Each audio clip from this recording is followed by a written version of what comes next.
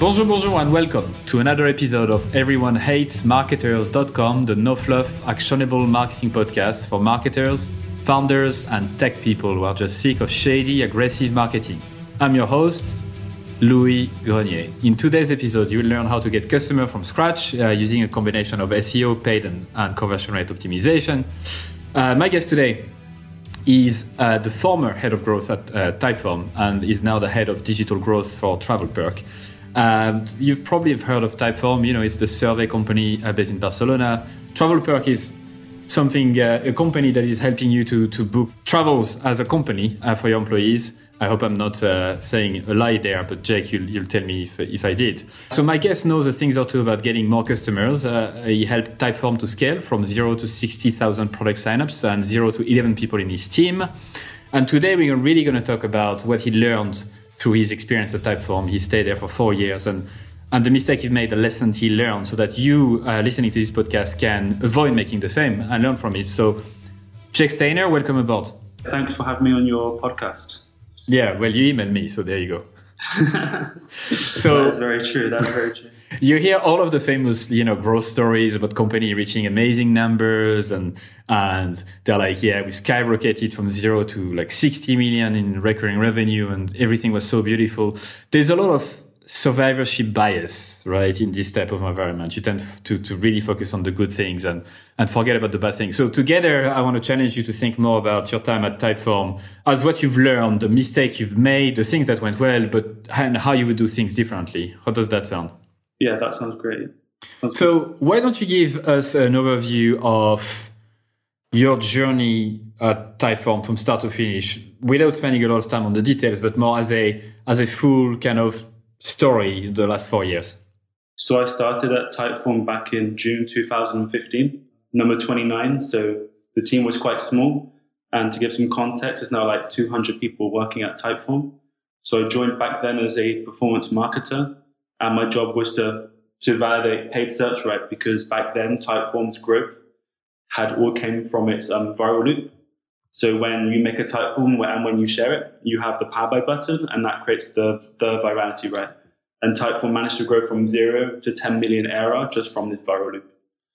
So I came in to see if I could try and grow more linear channels, such as like paid, SEO, etc. And in the beginning, I was doing a bit of everything, as you do, because I was one of the first people in the marketing team. So whether it was like answering emails, partnerships, coupon, fraud kind of things, because we had this referral scheme, right?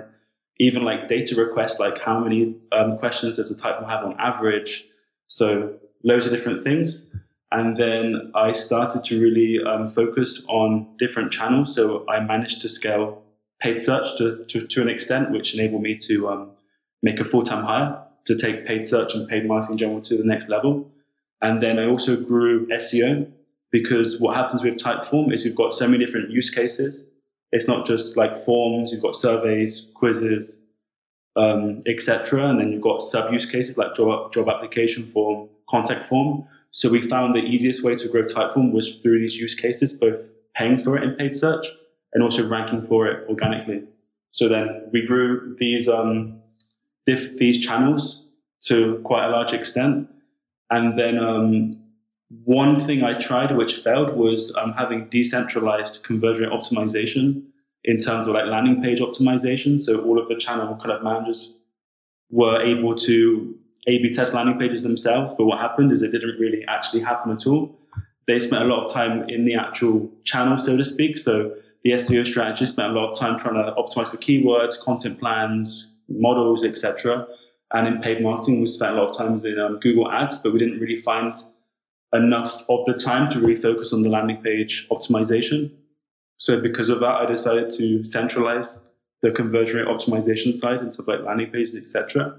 And we hired a full-time CRO strategist to take on this, to centralize it in one place. And we now centralize all of it in Airtable across the company. So all of the insights are in one place and shared, so that we can learn from whatever departments are doing. Nice. Because at Typeform, the product growth team was split from like the marketing kind of growth team.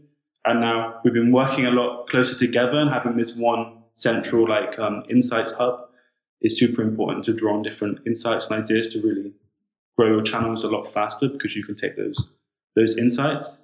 And the team is 10 people now, and it's cross-functional. I decided to implement Scrum, 2-week sprints into the team, and we have designers and copywriters all within the team, so we can move a lot faster. Because historically it was an agency model where we'd make like requests, but then we would prioritize the requests and they would prioritize the requests. So double prioritization. In the end, we moved a lot slower because we had to re-explain the same thing we'd already kind of explained before. So having those embedded resources like worked wonders. So that was one of the big things I learned at Typeform. So this is kind of like where we are now.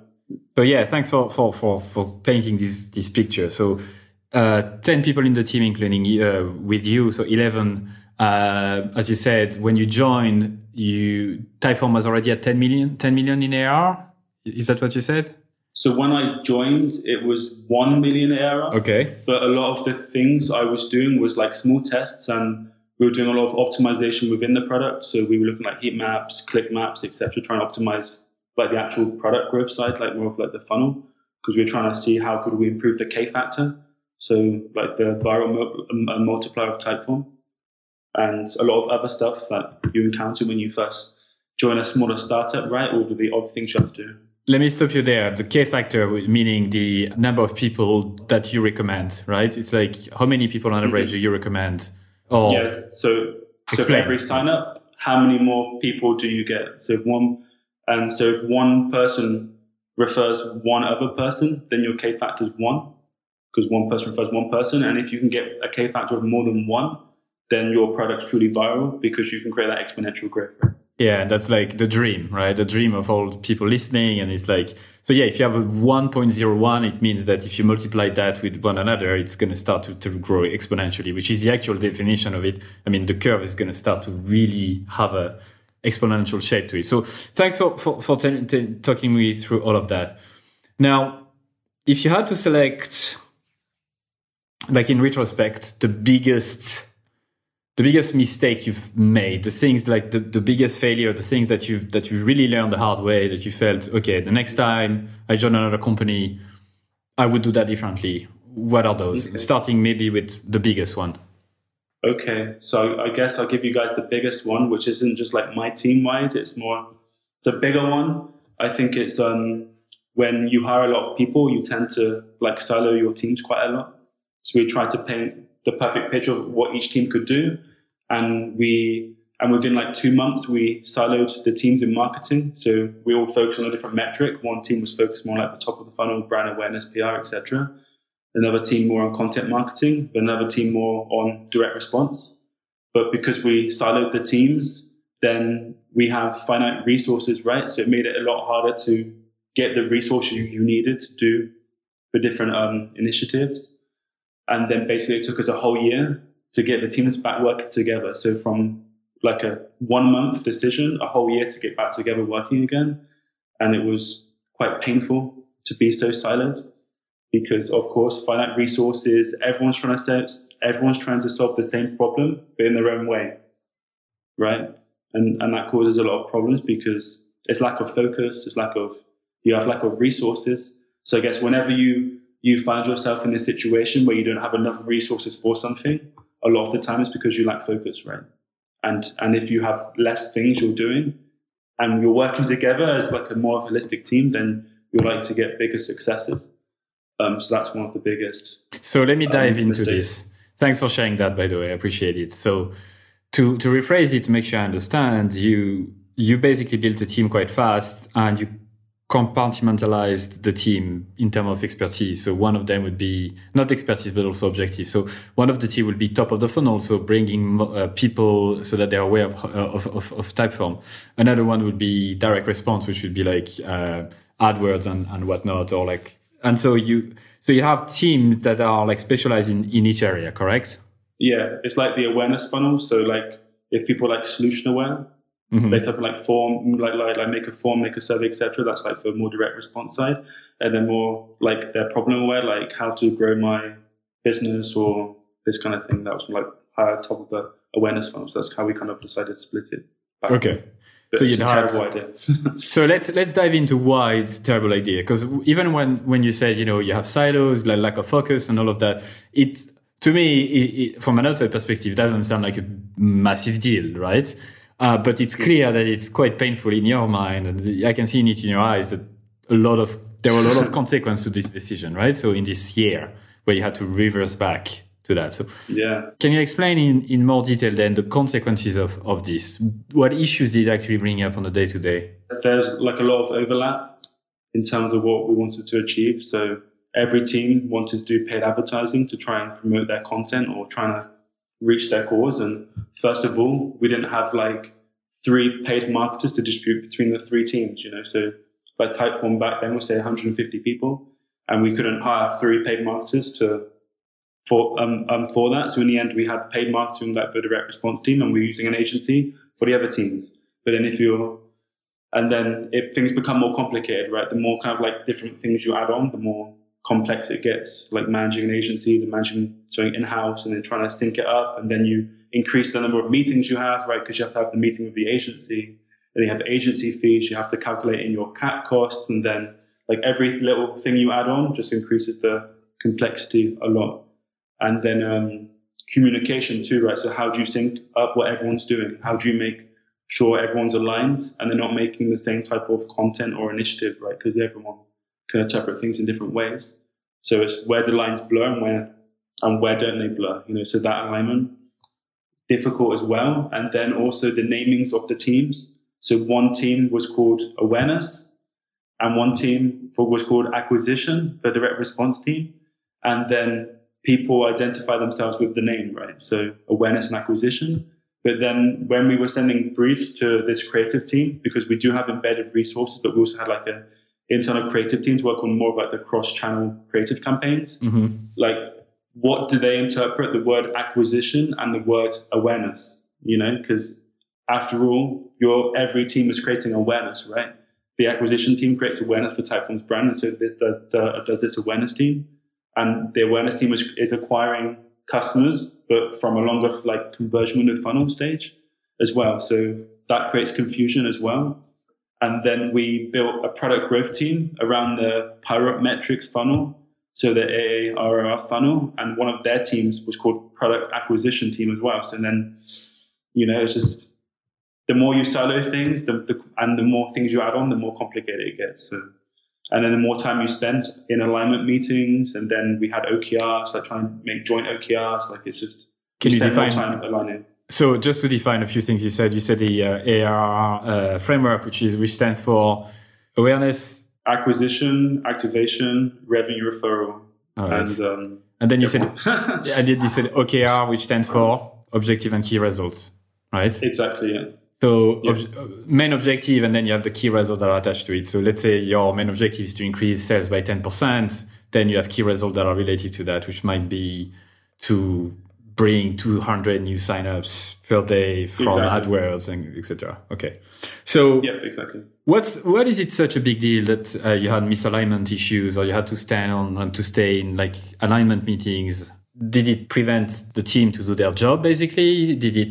Was there a lot of overlap? So teams were doing the same thing ultimately, and so waste of time. What was the biggest consequence of this? I think one thing is you waste a lot of time in meetings, because we weren't just having like these alignment meetings. We were also running like the Scrum ceremony, so like the sprint planning, the backlog refinement, the stand-ups, etc. But then people have meetings between themselves to work on like projects, and then suddenly half your week is just meetings, right? But I think the main thing is more using resources. So like in one team, you could have like PR, and all the other teams don't have that resource. So one team has paid marketing, the other teams don't. One team has SEO, the other teams don't. So if you try and silo yourselves so early on, it's impossible, because you just don't have the resources to do it properly. Because we all wanted to try and be cross-functional, but then it never really worked. And then in the product growth team, we had like engineering teams, but then in these growth marketing teams, we didn't have any engineers. But then if you're working on SEO, for example, content initiatives, you need these engineering resources too, because the growth acquisition team for the product side was working on optimizing the viral loop, right? So we're all trying to do so many different things. In the end, we don't really have a big impact, But since then, we've learned a lot. And now we have a cross-functional SEO team with engineers, designers, like data scientists, everyone in that one team with one goal.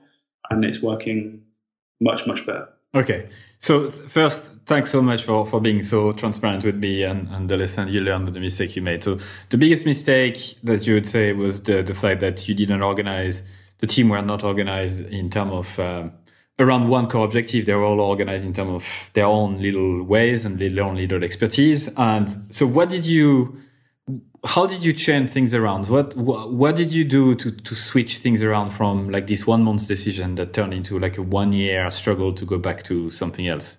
So I guess everyone hates change. No one likes to have these big changes in the team, because if the company keeps changing the team structures or what people do, where they live, etc., it's a big piece of havoc, right? So I was working with my colleague and we said, look, we've got to work closer together. Let's take more like baby steps to get that. We don't want to do like some big change overnight because we don't want like to have like this huge change. We start to make like baby steps to start working together.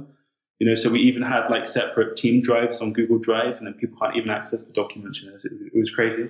So what we did is we started to consolidate the teams, and we looked to find the similarities, right? So the two teams looking at more of the top of the funnel, they started to work a lot closer together because they realized that one team was more like had more people writing content, etc., and the other team was more strategic, with like product marketers, etc., in that team. So they merged together to create one team, and then we had two teams. Right? And then went from two teams and now we came into one team. So it's kind of like we didn't just do the whole thing overnight. It was a process where every month we made like a change and then we slowly got back to where we were before, because when we made the change, it was quite a drastic change. And if I could go back in time, I would be yelling and saying, don't do it, stop. You don't know what you're going to get yourselves into. So now the Typeform is, I know you left now at the time, people will listen to this recording, you'll have left Typeform. But so how is it organized now, and how do you advise companies to organize themselves when they are at this stage? That's a very good question. I guess when you're like a small marketing or growth team, then let's say you're 10 people, then you're going to work together anyway. I guess the main thing happens when you try and scale.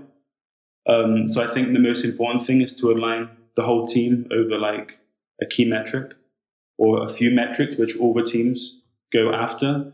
So for example, at Typeform, when I was there, we were looking into what is our leading like indicator of revenue. So the whole team could go after that metric. And so I would say try and find that common metric to align everyone through that common goal to begin with. Also, I would try and do less things, but do them a lot better, right? Because I guess in the digital world or in general, there's so many different things that you can do, right?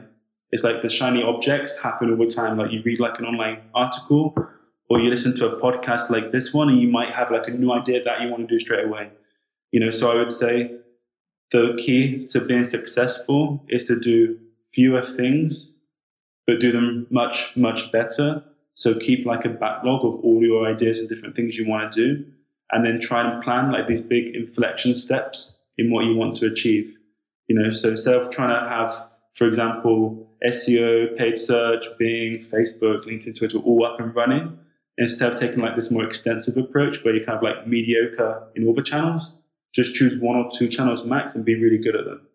And then because at the end of the day, the resources are finite. You don't have all these copyrights to make all of these ads, all of these designers, all these different formats. How are you going to aggregate all of the data from all the channels and do the analysis? Like all these, it's just really complicated. So stick with find one or two channels, for example, that work or initiatives, and really work and scale them and go deep on them. So I think that would be my best advice and my biggest learning. And I guess it works better once you have a key objective. Let's say increase monthly recurring revenue by 50%, and then the marketing team, one of the key results they need to achieve is like increase conversion rate by 20%, and everyone in the team works towards that, right? So it's easier then to select the things that you should double down on, and it's easier to let go of the things that are not, right? Yeah, exactly. Or what you can do is like, it's not always as simple as having like one metric. So sometimes you might want to focus more on retention or acquisition. So you can even theme a quarter or a year or half a year on one specific metric. And then everyone works towards that goal. And then you can always like switch to like a slightly different metric at a different time. And I guess that's the concept of the OKRs. So the OKRs is where you want to create that focus and for the team to create that big inflection in a change or a result. And at the same time, you always have like your ongoing things, which usually is called business as usual, that you're always doing, that you always need to do. But then these OKRs are for having that big focus, in a quarterly or half a year to create that big like dent in your strategy and really go all in and making like a big success. But thanks for sharing this first big mistake. So you're saying that this is the biggest one by far, right? Yeah, definitely. The biggest lesson. Not necessarily, I don't want to frame it in a negative manner, right? Let's not say that you fucked up all the way. Everyone in this type of situation would have done like similar mistakes or even worse. And I think you did pretty well for yourself. So kudos on that. So I don't want to frame it in a negative way, more in terms of what you would learn and what you would do differently, which you already said. So thanks for that. If you had to say like the second biggest mistake, the biggest thing that you've done, or that you and the team, the decision you've made that you would do differently next time, what would it be? I think another one was when hiring people, I think we tried to be too specific on what their job role would be, instead of being more generalist, So I guess you always jump to a conclusion. So we were trying to find someone who, for example, could manage the US market for paid search, for example, which is a super granular thing to do. Because when I left in the team, we had 2 people focusing on like SEM, so like Google Ads and Bing, and then 1 person focusing on paid social. And in hindsight, instead of focusing on like very specific areas of expertise, we should have had more generalists. So for example, paid marketer, performance marketer, who could have been a bit more agile and done different things rather than focused on like one specific job or function, if that makes sense. It does. And what are the problems when it comes to that? Why is it an issue when you look for big specialists? Is it a struggle to find good candidates to fill the role or something else? I think the main thing is like the business changes a lot. So you might hire someone, but then you want to focus on something different. So I think when you're trying to still figure out what channels you really want to invest in and which are going to scale for your business, I think it's more important to hire the generalist roles because you can be a bit more flexible, if that makes sense. So for example, when I left for paid social, we were focusing all of our attention on retargeting. And it was, for example, 10% of the total ad spend. So we had 1 person on 10% of the ad spend and 2 people on 90%. It doesn't make any sense, So when you want to like pivot and change what you're working on, I think it's much better to hire someone more generalist and T-shaped rather than hiring more like specific people.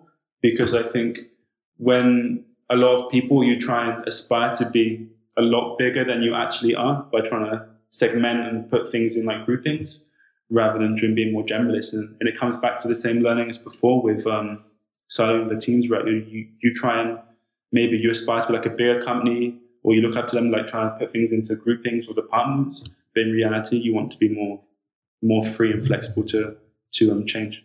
Yeah, I concur in what you said. In my experience as well, a few times where that happened, what tends to happen if you try to hire a specialist is that you focus a bit too much on their specialization and the skills you need and forget a bit about the culture, the passion and the personality and the match that they have with the company, right? And so you end up with someone who might be extremely good at what they do, very technical specialist, but might not be 100% fit for the company. While if you hire generally someone who doesn't necessarily have 10 years of experience in a field, but has the passion and the personality to learn new stuff and fight, it seems like the second type works better because they are willing to be agile and move around. Yeah, that makes sense.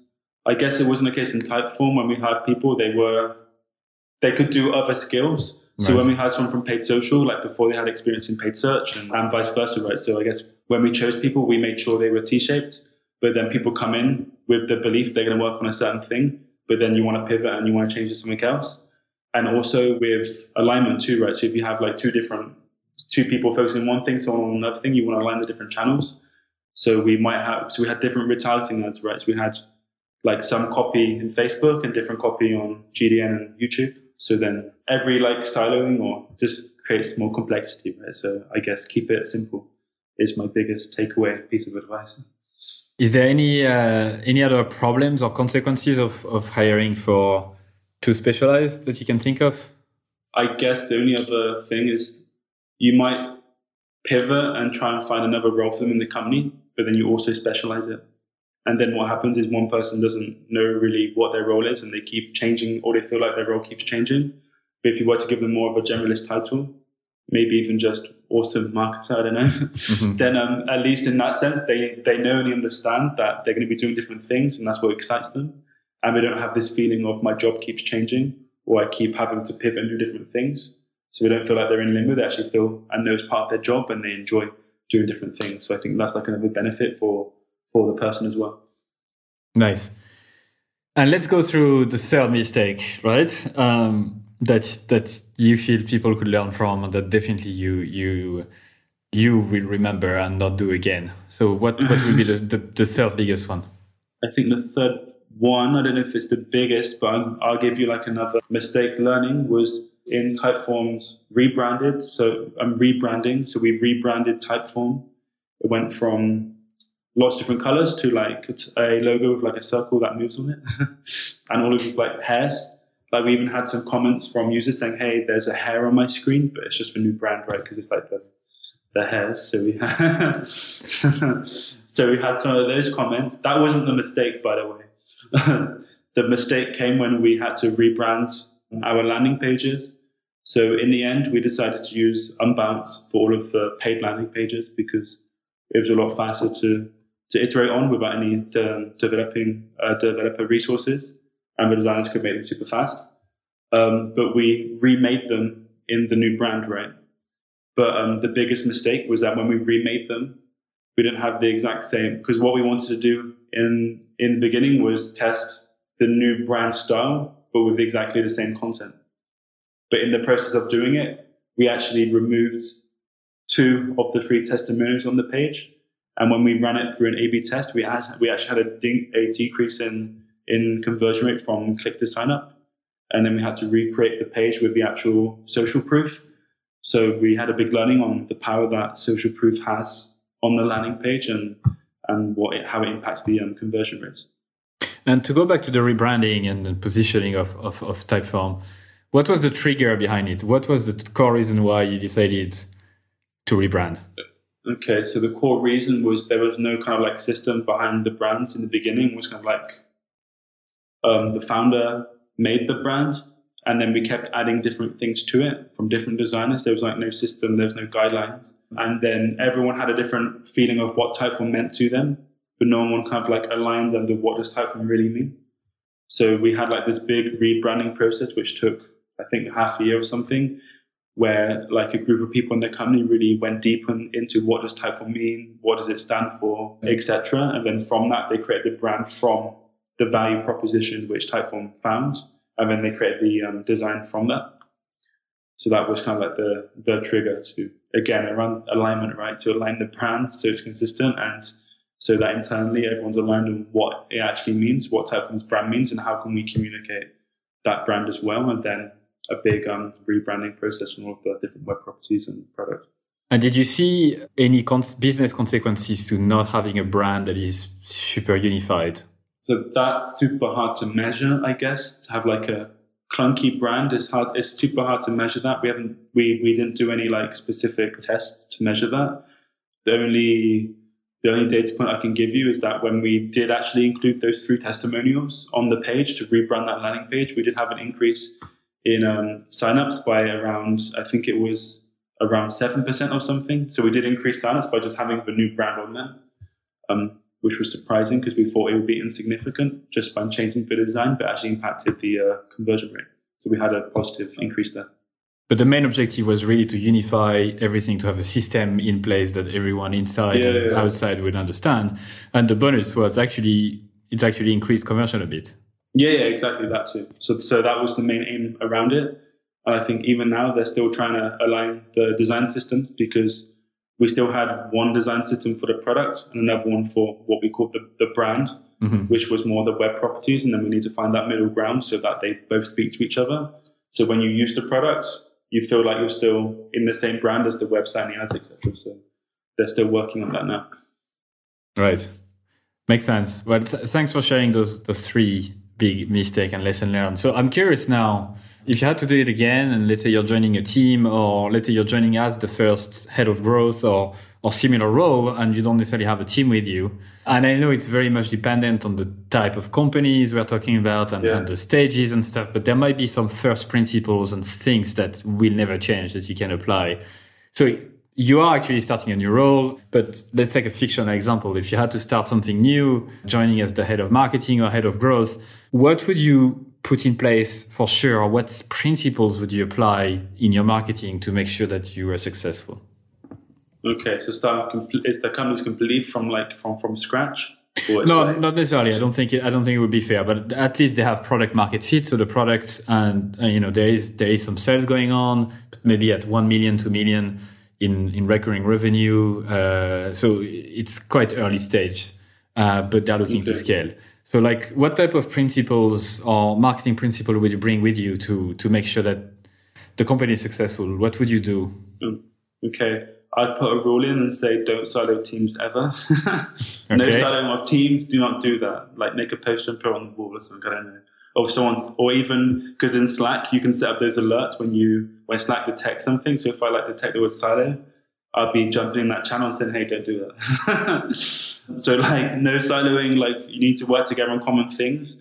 So it's really about understanding what opportunities does the company have for growth, and finding what is that metric that the company or the growth team can align upon, So whether it's that activation metric inside of the product, which is the leading indicator for revenue, for example, and creating that alignment. And then when you grow, everyone tries to solve the same problem in their own way, right? So I would have a marketing-wide roadmap or backlog of the different initiatives that you want to carry out. And then every quarter, you can align that through a tentative quarterly kind of roadmap, because obviously things change, etc. And then, so for me, the most important thing is the metric and the alignment. I think if everyone's aligned, then you're going to save yourself a lot of time and problems. And I'd also focus on knowing how to validate different things, So instead of just trying to do something and you think you're going to keep on doing it, how can you validate something? And if it works, scale it. Or if it doesn't work, move on to the next thing as well. Right. So thanks for that. Let me dive into that with you. So the first thing is, you said you would identify a metric to go after to move the needle, basically. So how would you go about that? How do you go about discovering the one objective that you really need to nail? What do you look at? It's a very difficult question. It takes a lot of time to find that one metric. It's usually an activation metric within your within your product. So can you define activation? So yes, activation is usually the time when the user signs up and then has that aha moment or finds the value of your product. And every product is completely different, and people usually change the activation metric as their product changes, or they learn new things about their customers, etc. So it's not easy. It's not easy to define, but I guess it's that one metric where the conversion rate afterwards to revenue is quite stable, right? So you can predict the revenue from that. So for example, at Typeform, the conversion window on average will stay 90 days, but this activation metric happened in 7 days. So if we know that the activation metric is going north, then we can predict how much revenue we're going to get in the future. So for example, from the activation metric, if it's a 10% conversion rate and it's quite stable week on week, then that's a good activation metric to choose from. So at Typeform, they were looking at people who signed up, created a Typeform, and pressed the preview button. And that was the metric which fired for what we were looking at for the leading indicator of revenue. And that's what we would feed the algorithms in, say, paid search, Facebook, etc., to optimize around, to find people likely to fire this metric. And then from that, we can look in the short term and predict the future, right? Because when we're looking at ROI, And when we want to tell the finance team, hey, this is how much ROI we made, we didn't just divide the number of people who paid and the ad spend. We looked at how many people clicked on an ad and paid within the same month. And then we predicted the next year of revenue. And then we had to predict a predictive ROI model, which is quite complicated, but it was needed when you have such a lagging revenue number. So let me try to rephrase what you said so that I understand it. You would basically look at the indicator that growth or the marketing team can influence that has the highest kind of correlation with revenue in the future. Uh-huh. In Typeform and other companies that have like freemium model where you can use the product for free, you can have a lag between the time someone sign up for your product for free and start paying. Definitely. And definitely. So one way to find that is to find the correlation between the behavior that people take and the likelihood that they will pay. And what you said for Typeform was if someone, and correct me if I'm wrong, but if someone sign up and within 7 days click on the preview button and within 90 days start to pay, then they are much more likely to stick around? Or am I absolutely butchering what you just said? Yeah, so people signed up, created a Typeform and clicked on preview. That was the best leading indicator of retention and revenue that we had at the time. Yeah. So it sounds like the first step that you would take if you were to join a new company like that is actually to identify this leading indicator. You would actually work hard to identify what is the core leading indicator that growth or marketing can influence so that we can just put all of our effort into that and align the team around it. And as you said that basically all your ads and all algorithm will be fired and optimized for this conversion instead of optimizing for sign up, for example. Exactly. So instead of teaching the AdWords algorithm to show ads to people who are more likely to sign up, you're teaching the AdWords algorithm to find people who are more likely to activate, more likely to discover this aha moment. Exactly. Yeah. Because previously we were trying to optimize around the customer numbers, but because we had so little on for every campaign, it wasn't enough to feed the algorithm. But then you have a load of sign-up numbers, but then you can't really predict the revenue from them because, they're not all the best quality, they don't all qualify to use your product, etc. So you have to find the metric between your sign-up and your customer, somewhere in the middle that you can then feed the algorithm because they're deeper in your funnel, they're higher quality, and you have a lot of them, which will enable you to use machine learning through the advertising algorithms to find more people like that, but they're not as vanity as a sign-up. Exactly, because sign-up is what we call vanity metric. It has no indication whatsoever. If you just look at sign-up as an action, it has no indication whatsoever if this person will be likely to pay or not in the freemium model, because you don't know who they are, why, where they're coming from, and whatnot. It's difficult to kind of extract the key learning out of this on this podcast and go through it because you literally need data analysts to help you to dive into the product metrics and do cohort analysis of are people who are using this tool more likely to become customer than people who are not using this tool? Or are people reading the blog more likely to become good signups? Of course. You need to dive into it, right? But it sounds like the principle behind it is do not pick, first of all, you need to pick an objective, but do not pick an objective that is not correlated to revenue, that is a vanity metric that CEOs and CMOs and head of marketing usually hate. Because they are we bring a lot of signups this month. Oh, but we didn't see an increase in revenue. Exactly. So try and avoid the vanity metrics because if they increase, but then your revenue doesn't increase at the same rate, then it's a vanity metric, right? And you shouldn't optimize around that because before we were, but then in some markets, you can get a lot of signups quite cheaply, but then they don't convert into revenue, right? So you need to find that something in the middle grounds. So you'd have this one metric that you picked, this if possible, that must correlate with revenue so that you bring the actual thing that the business needs, because at the end of the day, that's the only thing that matters, or even profit at the end of the day. So it even could be even more, could be lifetime value, not only the revenue for the first 6 months, could be lifetime value of customer, the more the ones that are going to use the support the less and spend the most and the biggest value customers. So now we have that. Let's say it's let's increase that by 20%. Then you said that you would actually make sure to align the team around it, right? So let's say you pick a 20% metric that is directly correlated to kind of revenue growth, because as a marketing or growth team, this is what you need to show, not vanity metric or anything like that, but actually growth. So let's say you have that. How do you go then about aligning the team, which is the second thing you mentioned? How do you go about telling them, this is the mission that we have, this is what we need to go for? So I guess, like I said before, like one system we used in Typeform was the OKR setting system. So we set every quarter, we had like 3 or 4 or 5 OKRs for the whole marketing team that we all aligned around, which then all pointed towards that particular metric. And also when you manage like a backlog, so maybe you have like a Google Sheets backlog, like prioritized by like different initiatives, then you can actually have a column where you say what metrics does this initiative push. And if it's the metric you're focusing on in that particular quarter, then it's a good candidate to become an OKR, for example. So I guess it's more around like these OKRs that everyone aligns around.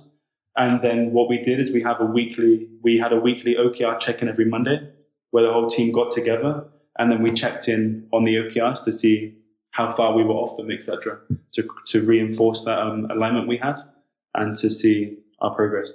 And in terms of the backlog, let's say you have a backlog of ideas, because at the start, when you get started, usually that's what happens, right? You have a full list of things you could be doing that influence the objective you have. How do you then go about prioritizing the ones that you have to do for the quarter? So I think it's quite a common framework. So we use the ICE framework. So ICE, 1 is impact. So how big is the impact of the initiative? C is confidence. So how confident are we that it's actually going to work? Like, have we done something similar before? Do we have experience from it? Or is it just from like, have we just read it online? Or is it just some idea that no one's ever done before? And then the last one is ease. How easy is it for us to do it? How long does it take? Do you need any additional resources? Is it just you, or is it like design and copy as well? And then based on that, you can create a score out of, say, 15 or 30, or however you want to score it. And then from that, you can prioritize depending on these different metrics. And then you talked about having a roadmap for the quarter, let's say, so with the key initiatives. So am I right in assuming that you would take this backlog and prioritize it based on what you said, and then kind of map out your quarter with those initiatives? Yeah, exactly. So I guess when you look at what are the company goals, so first the whole company has to be aligned, right? But then afterwards you can align the marketing around the company goals or the growth team, and then you can take the top initiatives, and then you can create your roadmap. And ideally you should have done like a lot of research beforehand on those initiatives. Like when you set your roadmap, it shouldn't be to figure things out. It should be to really do those things, right? To double down on those things and really push them forward more, because you can fall into the trap where you have like an objective, which is say increase signups, but then you focus half of the quarter or a good part of the quarter trying to figure out what to do to get those signups, where you should be spending the previous quarter to create your backlog and then work on those things, if that makes sense. So it's kind of like a rolling kind of like backlog. It does. So so that's kind of the business as usual thing that you mentioned, right? It's something that you need to spend the time every day, every quarter, every week doing, which is to research, to get to know your users better, to identify opportunities of improvements and problems and where people drop and a lot of other stuff, right?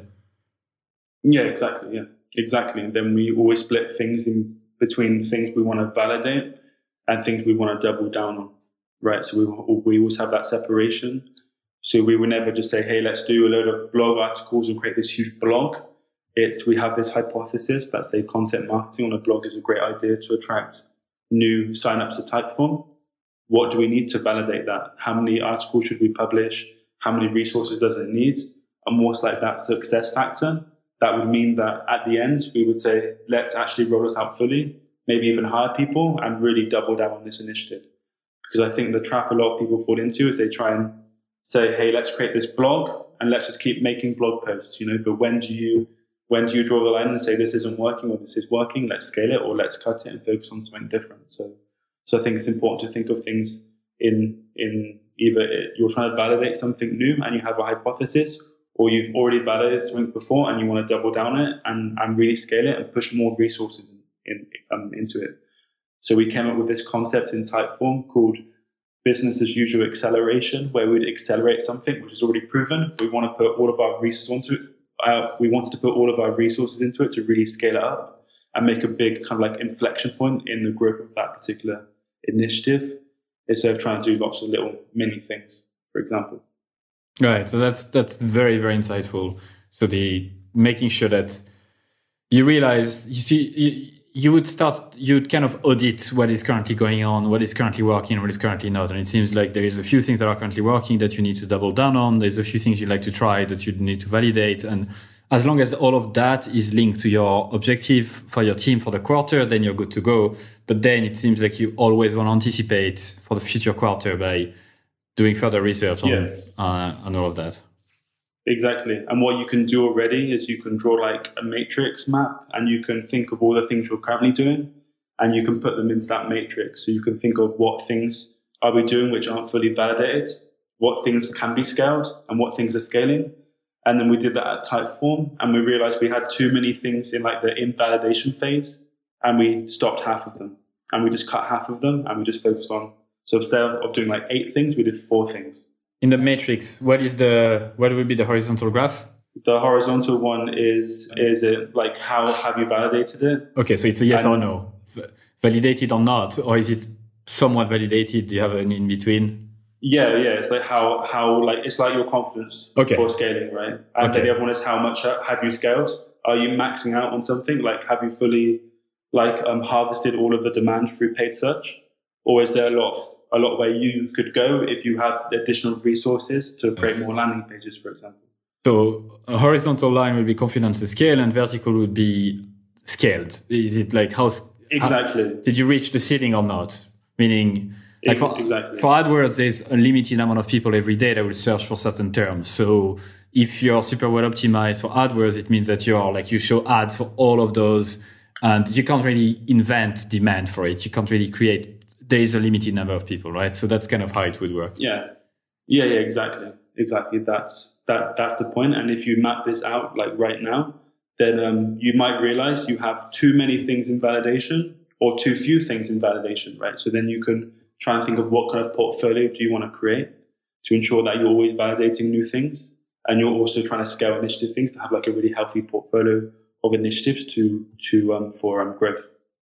Wow. So Jake, thanks so much for sharing all of that insight with me. And I know people listening right now are probably quite happy as well. It's a lot of learning, a lot of mistakes, but a lot of lessons. You've learned a lot for sure through this experience. And thanks for taking the time to do it. I have a 3 questions left before I let you go. First one, what do you think marketers should learn today that will help them in the next 10 years, 20 years, or 50 years? So what do I think they should learn? So the way things are moving is more into like machine learning side of things. So for example, this is like tentative timing. So for example, say 3 years ago on Facebook ads, people were focusing on the demographics of who you were targeting.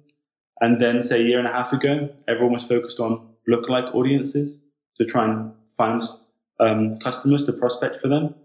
But then recently, now you just set the conversion and you set the age and nothing else. And then Facebook is able to use its machine learning to find customers for you. So, and because of things are moving more to machine learning, then I think people will need to spend more time on really understanding their customers and what makes them tick, compared to focusing more on like the optimization side of things, because machines are obviously going to take over that side. So the true differentiator for you is actually going to be more on the branding side. So the way things are going to go is more branding, because the barrier to entry for technology is less and less. So the functional benefits your company have can be easily replicated. So I think there is a big shift to more focusing on the brand aspect, more customer centricity. So I think that is definitely going to be the focus. What are the top 3 resources you'd recommend our listeners today? It could be anything, like a book, podcast, anything. Okay. So one of my top resources that I'd recommend, which may sound surprising, but it helped me a lot to learn and grow my career, would actually just buy a LinkedIn premium subscription and just network with people.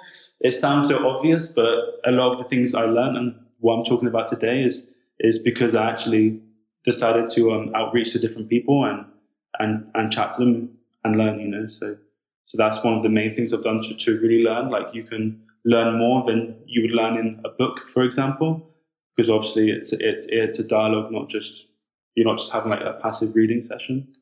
So definitely, it's not like the obvious choice of things that I would recommend, but for sure, don't underestimate like networking and having that network with you. Another thing that I would recommend is actually, it is a book, and it's a very good book. And I don't know if you've heard of it, but it's called Influence, The Psychology of Persuasion. So a lot of people that I know haven't read it, but I think it's a must read if you really want to like go into marketing. It covers so many things, and you find out every single thing you do always goes back to one of the points made in this book. So by all means, I would definitely like get this book. It's like read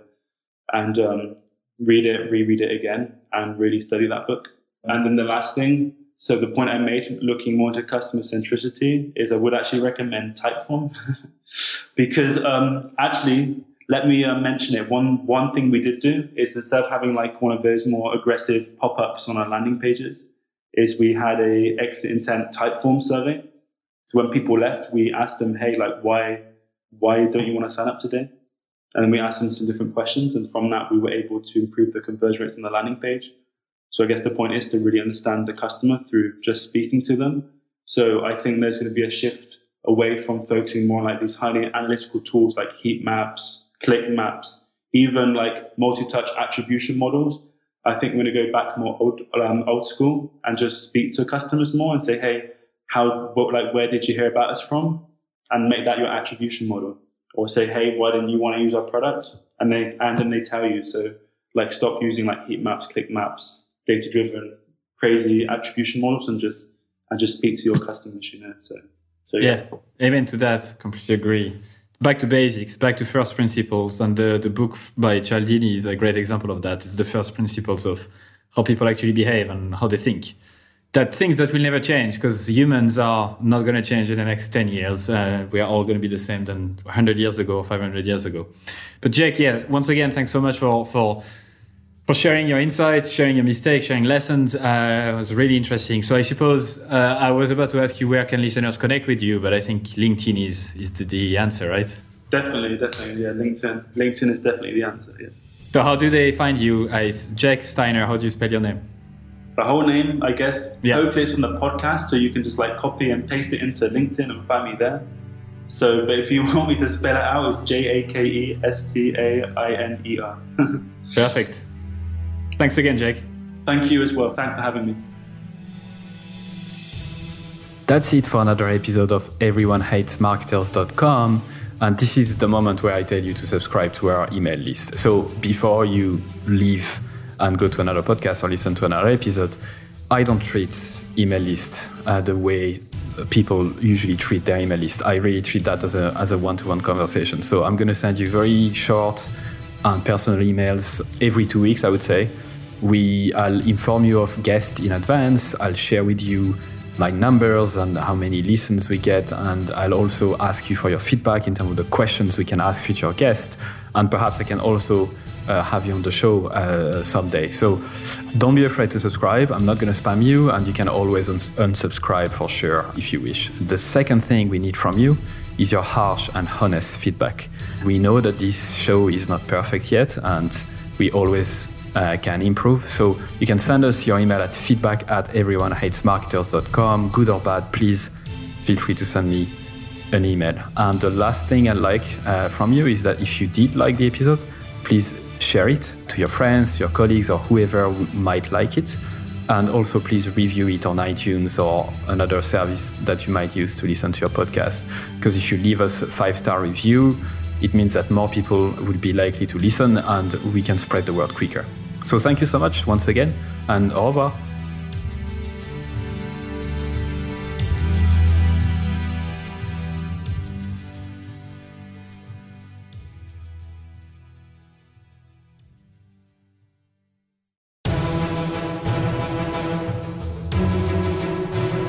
And that's it for another episode of EveryoneHatesMarketers.com. Thank you so much for listening. I'm super grateful. I'd love for you to consider subscribing to my daily newsletter Monday to Friday called Stand the Fuck Out Daily. I send very short, hopefully interesting, surprising, shocking, entertaining content to help you stand the fuck out. It's at everyonehatesmarketers.com. You can subscribe for free and obviously unsubscribe whenever you want. I'm just going to read a couple of emails that I got recently as a reply. Juma said, your content attacks the mind primarily, which is such a good thing because most of us are skilled at what we do, but we don't have the courage to do it our way.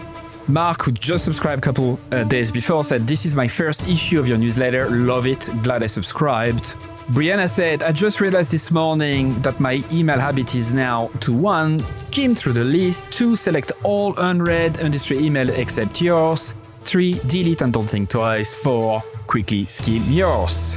Amy said, also loving the new content that's coming from you. It feels really lovely. Campbell said, I like your writing a lot. It really resonates. There's so much bullshit out there. It's good to touch the authentic. And Chloe said, where is the I fucking love this email button? Brilliant.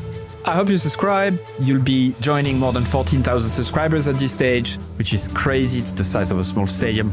Anyway, thank you so much. See you on the other side.